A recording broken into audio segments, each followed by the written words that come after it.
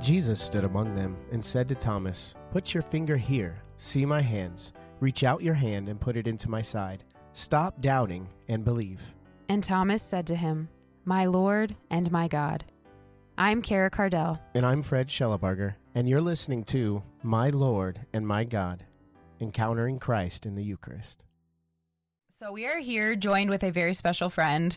We have had this guest on our other podcast, Draw Near, and we met her at the women's conference how many years ago? Like 3 years ago? 2 years ago? That sounds about right. Yep. Yeah, and I just feel like without knowing it in the moment, she had such an impact on what we were going through in our own life. And then we had the joy of going and getting dinner with her. And it was like she, as Fred says, she was reading our mail. She just kept saying things. I was like, yes, this is exactly where we are and like need to hear this.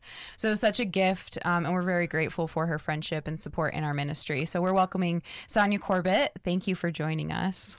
My privilege. I don't know if you even know, we ever shared with her like how much that I don't meant know. to us? I don't know like to the depth, but Okay. like if someone asked me like what was the most impactful talk or meeting you've had, I typically point to that. So it sounds like I'm not, even though I have this big beard, I'm not like too prideful to admit like the most impactful conference or talk or experience I've ever been to was a women's conference. Yeah. So I love that. I was blessed among women. Yeah. So, yes. Well, one thing that I remember you saying when we went to eat was when God's bringing you into the promised land, he will review just like he did with the Israelites.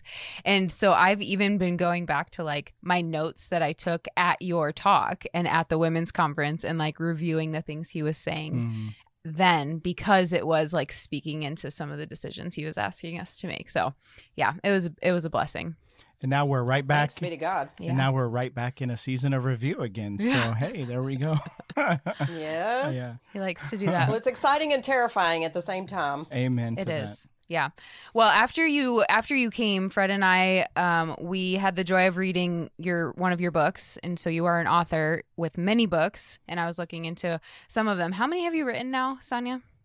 7. 7. Okay. And they're wonderful. Praying Like Mary. We read Just Rest. You have a lot of books that are just really beautiful and bring you into both scripture as well as like diving deep in holiness. But Just Rest was quite a blessing to us. I loved the scripture aspects. That's kind of just how I learn. But in that book, you get kind of a deeper look into your conversion and your story and like where you've come from. So is it true you came from Southern Baptist faith, right? Yep. Southern Baptist. Yeah. Fundamentalist. Bible banging. Nice. That's like you too, right? Yes, yeah, pretty much. Yeah. It's a fundamentalist. But ours was that, but with a Pentecostal Okay. flair. Okay, Yeah, okay. if you will. like the running in the aisles. The kind running of in the flair. aisles, the Okay. somersaults. Yeah. Gotcha. So I'm curious, we're going to dive in. As many of our listeners know, My Lord and My God has an emphasis on the Eucharist. It's all about the Eucharist, but we like to bring in guests to share their own testimony about encountering Christ in their life, but also how the Eucharist has brought them to a deeper encounter with Christ. So I kind of want to start because you are, like Fred and like so many of our listeners, you are a convert to the faith. And so I kind of want to start with like how, what your initial conversion was like, not to the Catholic faith. So how did you become strong in your love and your desire to live a holy life, just in general as a Christian? Well, I started out, my parents did not go to church really regularly. We went, but not every single week.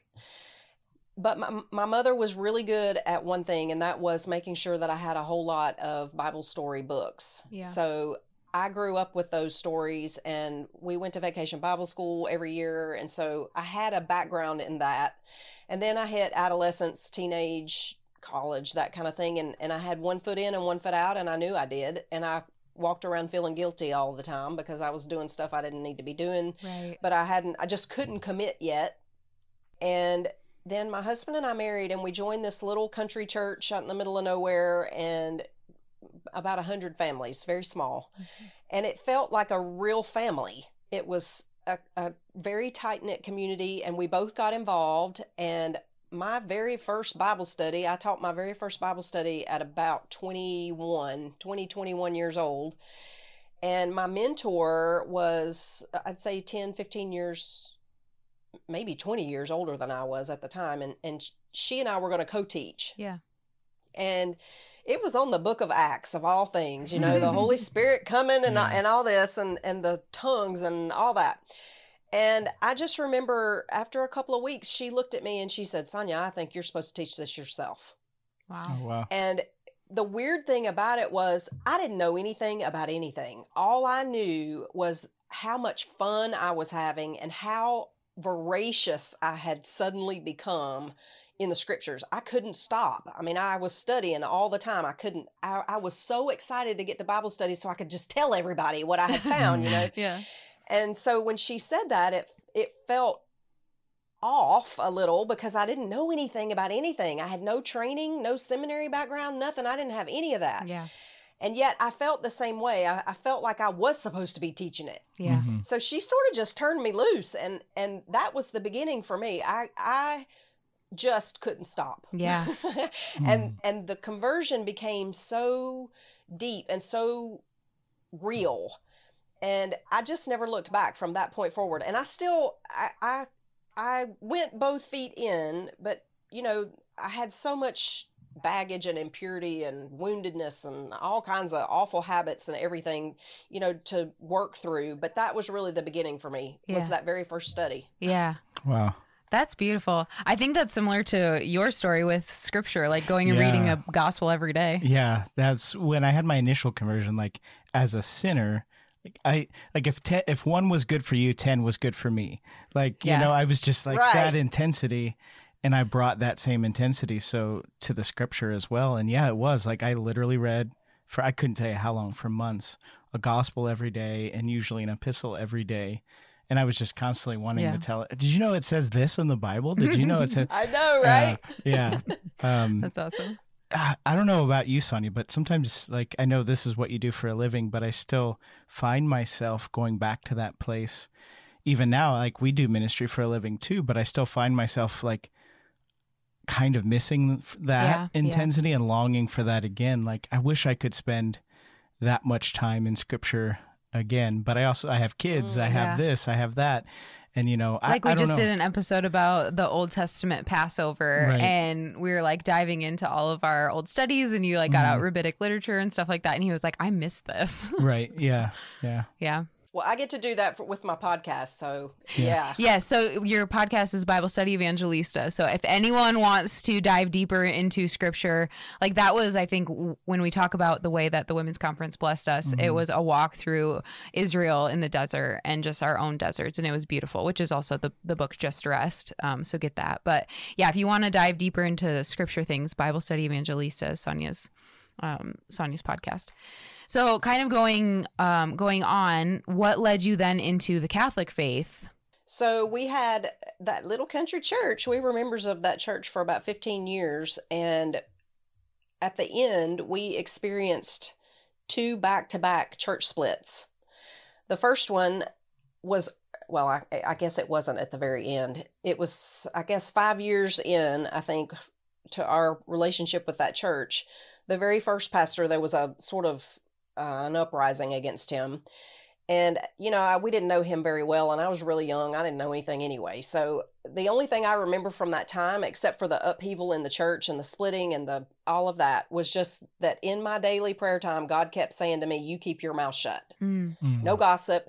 Don't talk about it. It's none of your business. Stay out of it. Right. I was like, yes, sir. Yeah. And then about 5 years later, we had a new pastor whom I did love very deeply because he recognized my gifts and he really affirmed me in those in a public way. And I have a father wound too, and he became sort of a spiritual father to me in that way.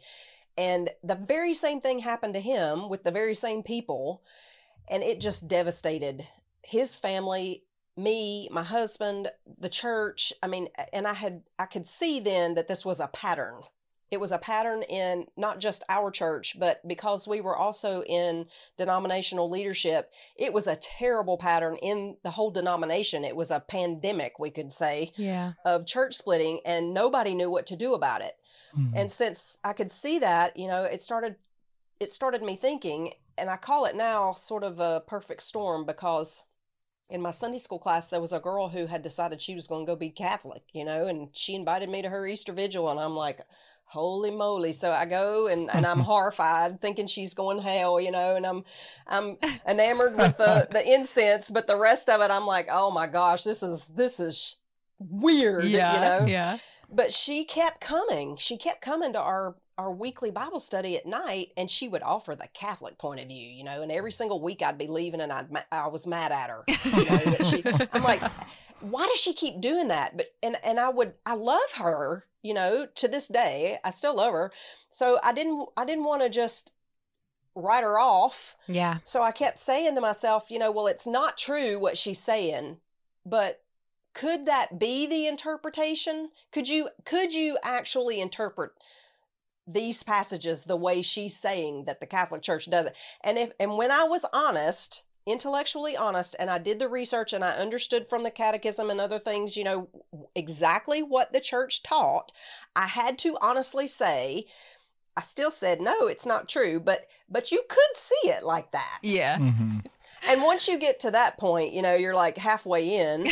Right. And so the church splits, and this young lady coming into the Catholic Church, and I started doing some research on Martin Luther, because that was a church split. Mm-hmm. And then I got a hold of a catechism and started reading some of that. And that was the perfect storm. It just sucked me right into the neck of the funnel. All of this was sort of happening at the same time, but the very first domino to fall for me, doctrinally speaking, was the Eucharist. Yeah. And when I read John 6 and what Jesus says there, and how he sets that teaching up about the Eucharist, and then the actual Greek words, and I tied it back to the Old Testament bread of the presence, and then I read in the Our Father, where give us this day our daily bread, the super ousia bread, I'm like, whoa, this can only mean what the Catholic Church says. And when I admitted that had to be the case, that is such a salvific issue. I mean, it is like he says, if you don't eat my flesh and drink my blood, you have no eternal life. So I was like, holy moly, if we have missed this, what else have we missed? Yeah. Right. Yeah. So that was it really for me. That was the first domino. Yeah. That was similar for me. That was one of the two verses. Actually, there was three verses. There was that one, John 20 on confession, and Colossians 1:24 on suffering. It was those three verses that really I found that my Protestant pastors and leaders didn't have answers for those that were because it always came down to, well, it depends on your interpretation, or that's what the Catholics use to justify such and such. Well, that's great, but what do we believe? It can't just be that's what they say. Okay. And it depends on who you ask, right? Right. What we believe. Yeah. What we believe depends on who you ask. How can that be right? Right.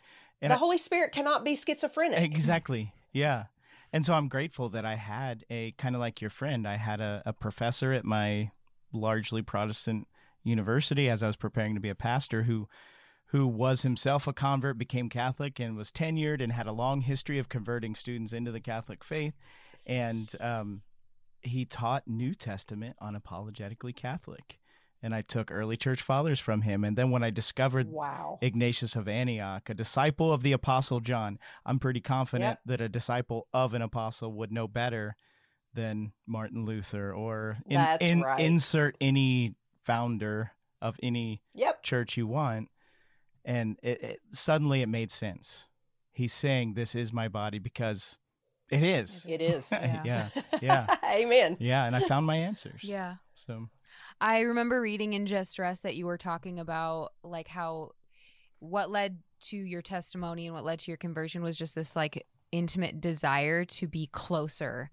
Is there any way that I can be closer to God because I want that? Can you talk a little bit about that desire? Because I know then that led you to come to that, doctrinal acceptance of the Eucharist as well. Yeah, because that was a prayer. I didn't even know why I was praying it. Yeah. I mean, there was no answer for that yeah. kind of prayer as a Protestant. There is no way to be closer to God except for in the scriptures and to follow him.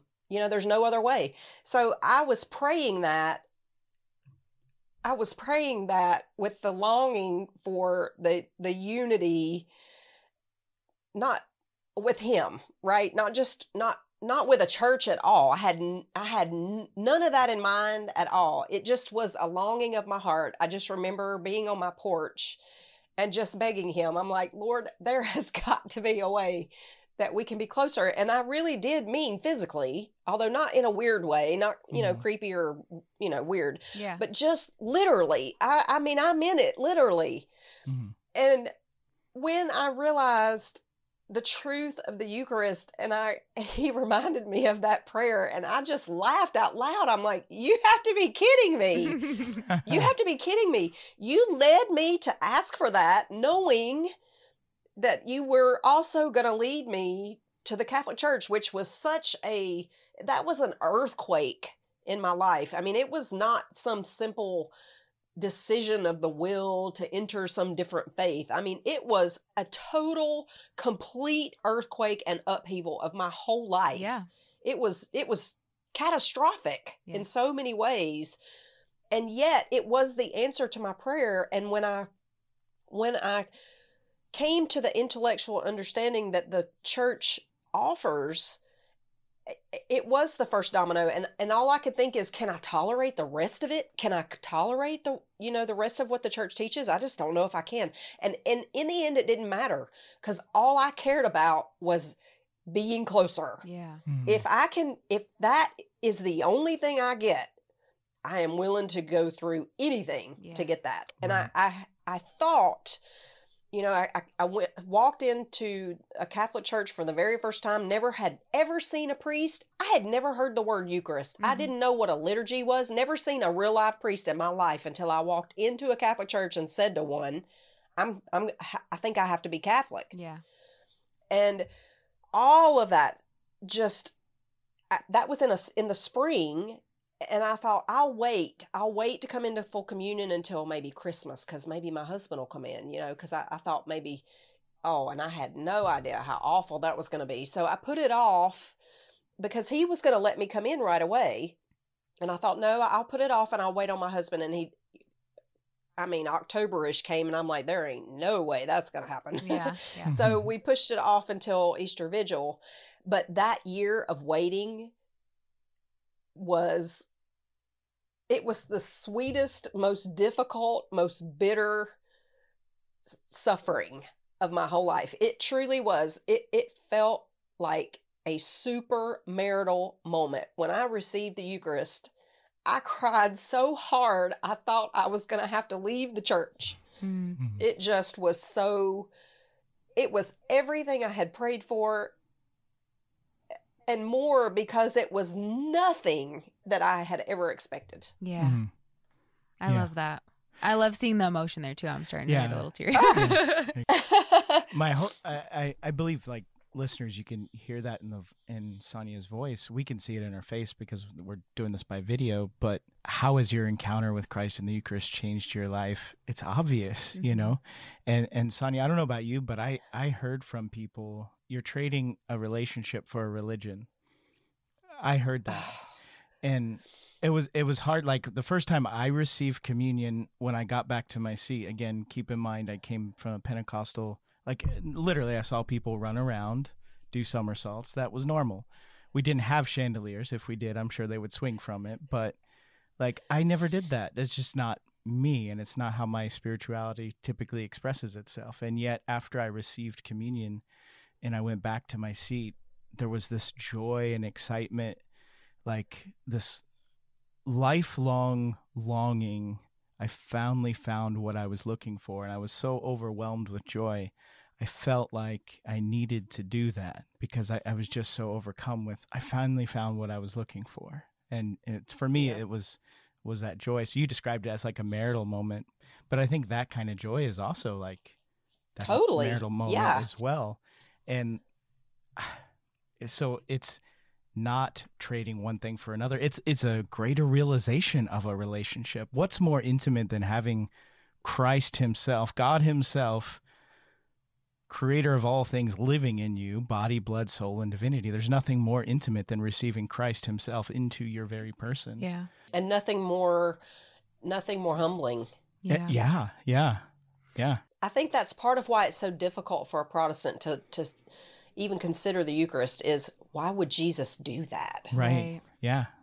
But when you, that's exactly something he would do. Mm-hmm. Yeah. If you know him at all, that's exactly what he would do. Right. Give himself, not just on the cross, but completely. Yeah. In every possible way. Yeah. Mm-hmm. I know. I always take that with the kenosis where, God emptied himself taking the form of a slave. Why would he do that? Like if we're going to ask about becoming bread, why would he become man? He loves us so greatly that he becomes us. Well, he does that every day and becomes bread because he loves us so deeply. Like it's exactly who God is. You're right. Mm-hmm. Yeah. Well, and because of the effects of that sacrament for me, that the Eucharist has, oh gosh, there's no way to even say how it has changed everything for me, because to have access to that kind of charity and power on a daily basis. Mm-hmm. I mean, there is nothing that you can go through that you can't go receive the Eucharist and know you're getting a shot, an inoculation, a boost of superpower, to be able to endure, to be able to be charitable, to be able to be self-controlled. There is no bigger comfort than knowing that I have access to that sort of power on a daily basis. Yeah. Mm-hmm. And not just the power, but the intimacy of it too. There's just something important Jesus knows about our flesh, that we need that physical contact. Right. We need it. Mm-hmm. It's not enough that he just be out there, in the ether somewhere. Yeah. Or even, in our hearts, all of that. Yes, that's all good. It's all well. The Holy Spirit, he brings Jesus to us, he's not substituting for Jesus. He's bringing us a new way to receive Jesus. But there is something so important about that physical connection, that physical eating and receiving. It's just, there is no substitute for it. Yeah. It has changed everything for me. Yeah. And at the heart of my Lord and my God is that question, how has your encounter with the Eucharist changed your life? But I think in hearing you talk about, your desire, I don't think I've ever come at it from this point of view before, that question, but it's how has it changed your life? So often my mind jumps to like the good, the grace, the beauty, like the fulfillment of those desires. And that's all true. And I heard that in your story, but also the upheaval, like he just upends your life and it requires a lot of suffering and sacrifice. Mm-hmm. And I know that is true.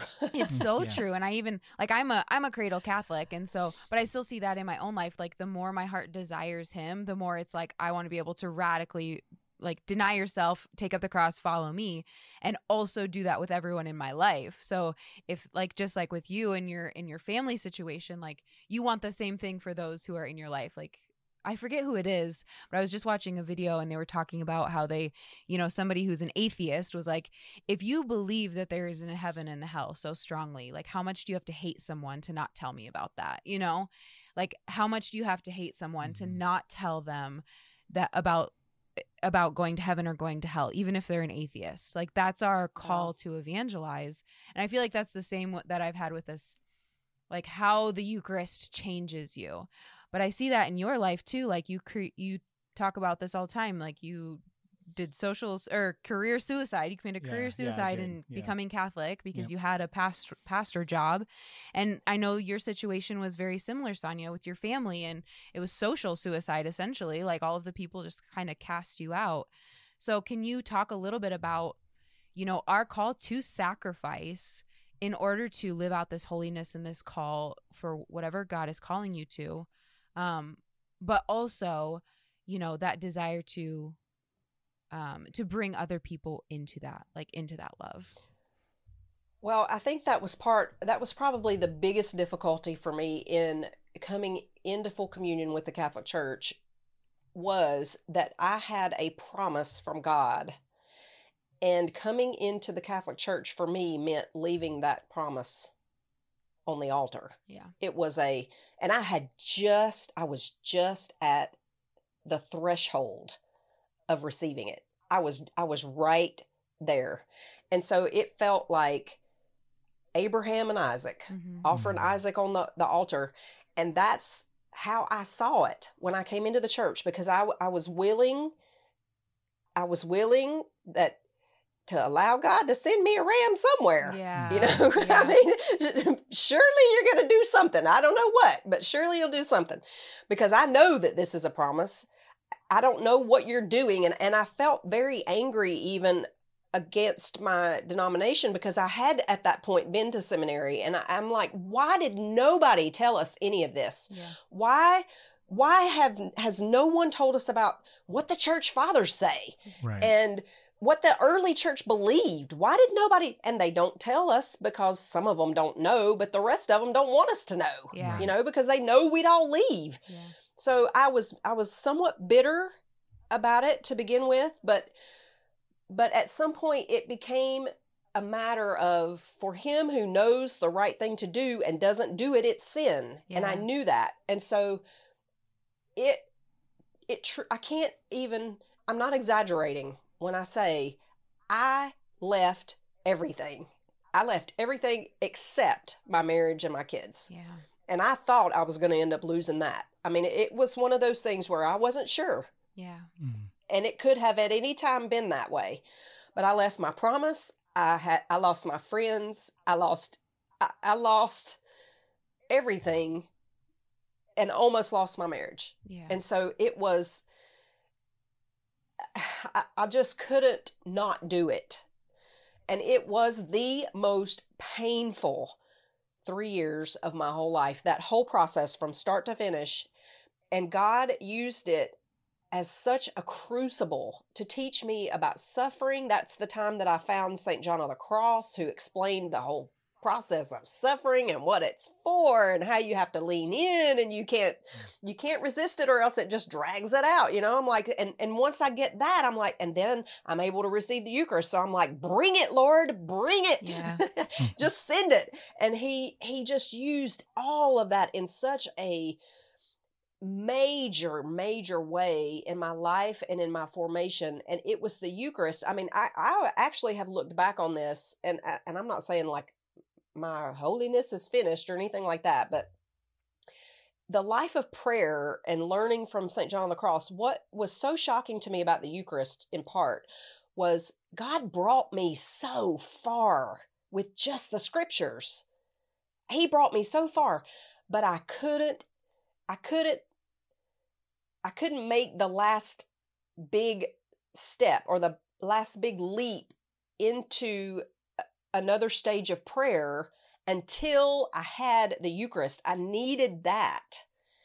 And there are so many reasons why I'm sure he led me to the Catholic Church, and the Eucharist obviously is the greatest gift. But I just was sort of floored by both of those things, how far he can take a soul with simply the scriptures, but then how much further he can take you with the Eucharist. When you have both of those things, there's nothing he can't do with a soul. Yeah. Amen. In one of our favorite books, it's I Believe in Love. It talks about how God can bring you to a low point or to a place where you have to make an act of confidence. And then he rewards you with an opportunity to make an even greater act of confidence. So it's like, yeah, here you go. Have some more. Yeah, here's some more suffering. Yeah, show me that you truly believe in what I'm saying. And I think your testimony is very powerful in that. Like, just you lost everything. You thought you were going to lose your family. And I think it shows just... I don't know. I feel like sometimes we get so trapped in this like comfort of the faith, even in regards to communion. It's like, oh, I don't need to go to confession. I'm just going to go receive my mid-mass snack. And there's just this like comfort indifference in regards to our faith and the Eucharist. But that's not who God is. Like, going back to what we said, God would never, why would God become bread? That's exactly who God is, to call us out of comfort, to call us to a place of sacrifice and difficulty. And that's exactly what he did with the apostles. They had to leave their trade and their family, and they had to go follow him radically. And so I just think that's what I hear in your testimony, is just this radical faith. Well, I also think that that's part of what COVID was meant to do, was to shake us out of some of that complacency for the Eucharist especially. Yeah, I because agree. when the doors were shut and everybody was like, oh my gosh, we can't receive the Eucharist. Yeah. I mean, everybody freaked totally out, and they should. Mm-hmm. But I think it did a couple of things. It pushed people toward the scriptures more because that's all we had. But at the same time, it really developed this sense of thanksgiving and gratitude for the scripture. I mean, for the Eucharist too, because when you can't get it, suddenly, you know, you always want what you can't have when you can't get it. And I think it also made people kind of step back and say to themselves, why would Jesus remove the Eucharist from the church for a time? Yeah. Right. Why would he do that? For anyone who thinks on a global kind of, not global like in the world or politically, but global in the way of learning, like a big picture kind of way. Anyone who thinks in that kind of way has to look at that whole episode and go, what was he doing? Yeah. Right? You know, but I think that was part of it, because people lost their minds when they could not go to church and receive the Eucharist. And I think that's a good thing. Yeah. I think that helped us all to appreciate it a lot more. There's a certain way in which you see typology in scripture. That's like foreshadowing for those that aren't familiar with that phrase. But you see that God's typology play out in history. And I think in a way we see that same typology foreshadowing play out in our lives. Like, why would God do that? Well, he did it in the exile too. Mm-hmm. That's right. They no longer had his presence in the temple. Well, also I think this is just the States, like we're a little bit spoiled. Like if you go to, you know, third world countries where their faith is alive, they will travel miles and miles and miles to go once a month because that's just where they're at with their priests. And so I think God was definitely trying to do something. He did something in my own heart. So I wholeheartedly believe it. I think it was, he shook me to be like, you are being complacent. Your faith is mass, and that's it. So I'm going to take it away. And now you need to come to my heart a different way. And I did. And it was very difficult for the first couple months until I realized that. And it's like, I miss you. What do I do? Where do I go? Yeah. So he definitely was doing that.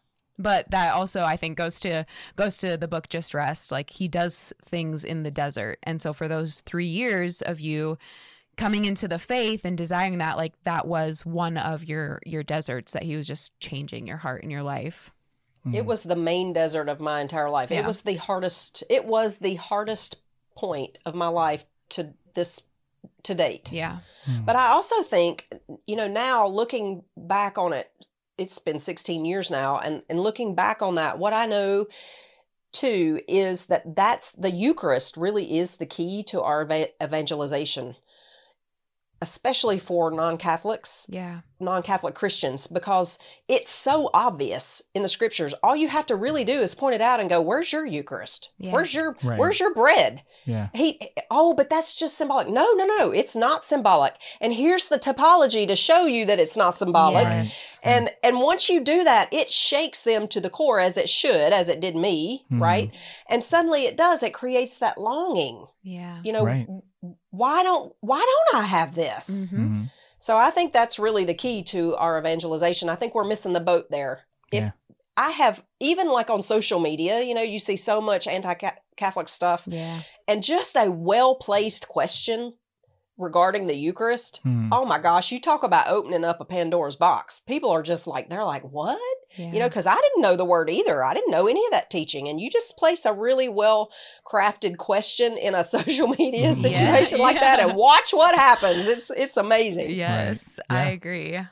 Even like when you dive into the meaning of Eucharist, meaning Thanksgiving, like there's a whole teaching behind their belief that the only sacrifice that would be left in the new covenant will be the thank offering. It's like, hey, we're in the new covenant. Like, here's the thank offering. It's mass. Anyways, I get kind of nerdy. But when you do walk through the teaching, the typology, that's exactly what we did in our few episodes before this. Walking through the Old Testament manna, walking through their belief of Passover, walking through John 6, like we're trying to show, no, this isn't just a representation. Like, because we know this is how God works. He works in patterns. This is who he is. But going back to what you were talking about, like when you specifically are looking at sharing the Eucharist with non-Catholic believers, I guess that would be my question, because even Catholics dare I say. We know like not everyone in the Catholic Church believes. Absolutely. We know that there are people who just outright do not agree with the Catholic faith. And those are, our Christian brothers and sisters. And then maybe even, well, maybe we won't go as far as atheists. But what would be something that you would tell them about the Mass or about the Eucharist to draw them more in, maybe to create that desire in their heart? Gosh, there's so many things you could say, right? And typically in those kinds of conversations, I like to wait until the Holy Spirit opens the door with some sort of question. 100%. So that I know he's already acting, or moving. But ultimately, I think that those kinds of things have to go back to our personal witness and our personal experience with what we're trying to explain. So I would probably track my journey into the Catholic Church through the Eucharist, because it ultimately, it began with that doctrine, that dogma, that teaching, that reality, and everything else just followed so beautifully from that. Everything that I didn't understand with my heart, even though I got it with my head, particularly Marian things. So I got it with my head, but it just wasn't connecting with my heart. But the Eucharist was inarguable. Yeah. And so I was able to say, you know what? I don't have to understand. I don't have to connect. I don't need all that. I just need this. I need the Eucharist. I need this body, blood, soul, and divinity. I know I need it for my own spiritual life. I had a lady, I shared the story in Just Rest. I had a lady in the cookie aisle that I used to go to church with.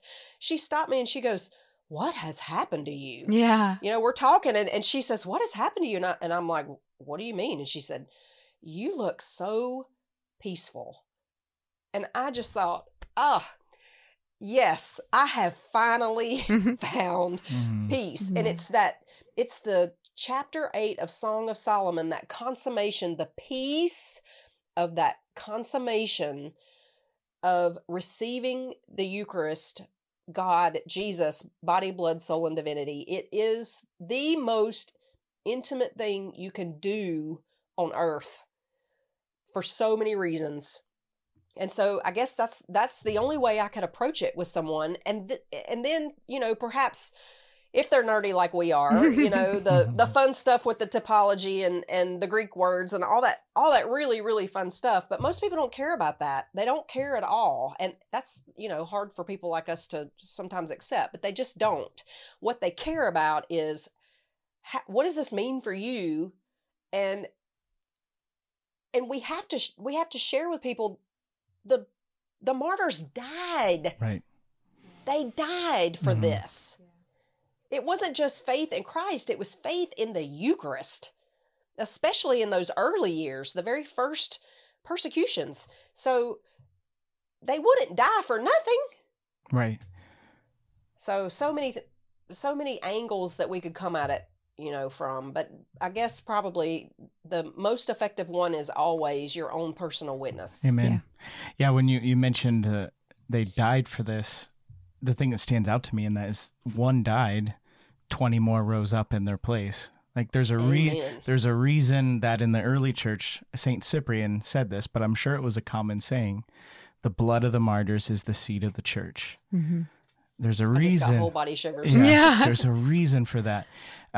Sonia, while Kara was asking the question, I don't have the reference off the top of my head because I know it's from the book of Revelation, but we overcome by the blood of the Lamb and the word of our testimony.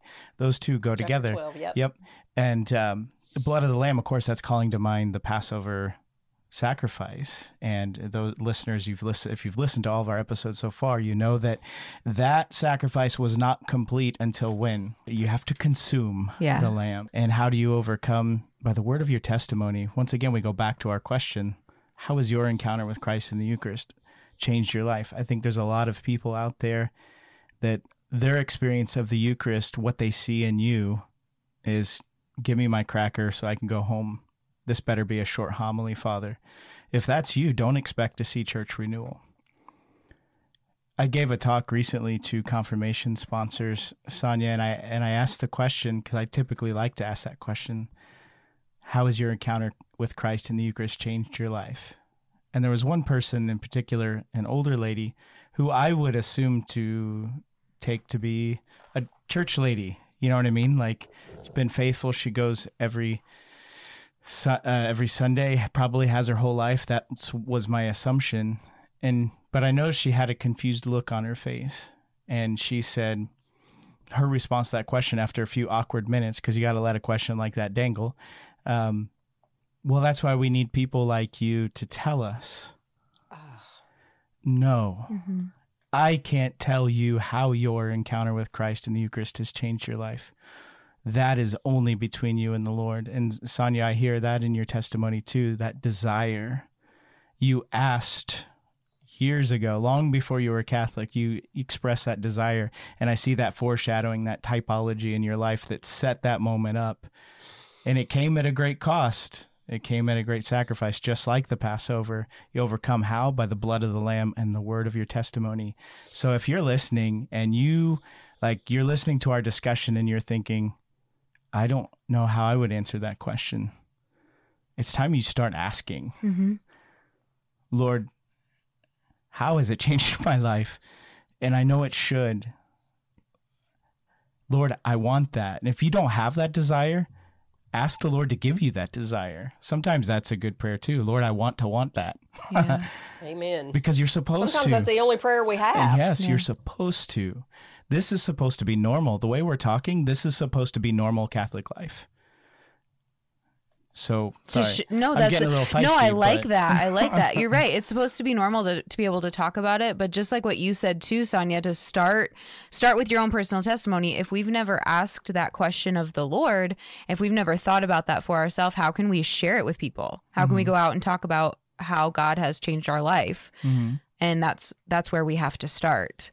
So no, I think if that's like a huge takeaway in so many ways, is just hearing your own testimony and like seeing how moved you are by your desire and your love for God now. Like that changes hearts. And so many of us have experienced those things. So don't be afraid to bring that to people, to share that, because that's how renewal happens in the church and in the heart. Saint Athanasius, God became man so that man might become God. The whole point is him wanting to share his divine nature with us, to perfect us. Is that not crazy? Yes, to pour his life out in us. Sonia, earlier when you were talking, I just kept hearing the phrase, you become what you eat. Yes, that's the point. You become what you eat. And your witness, that lady, you didn't even have to say anything. She saw the peace in you.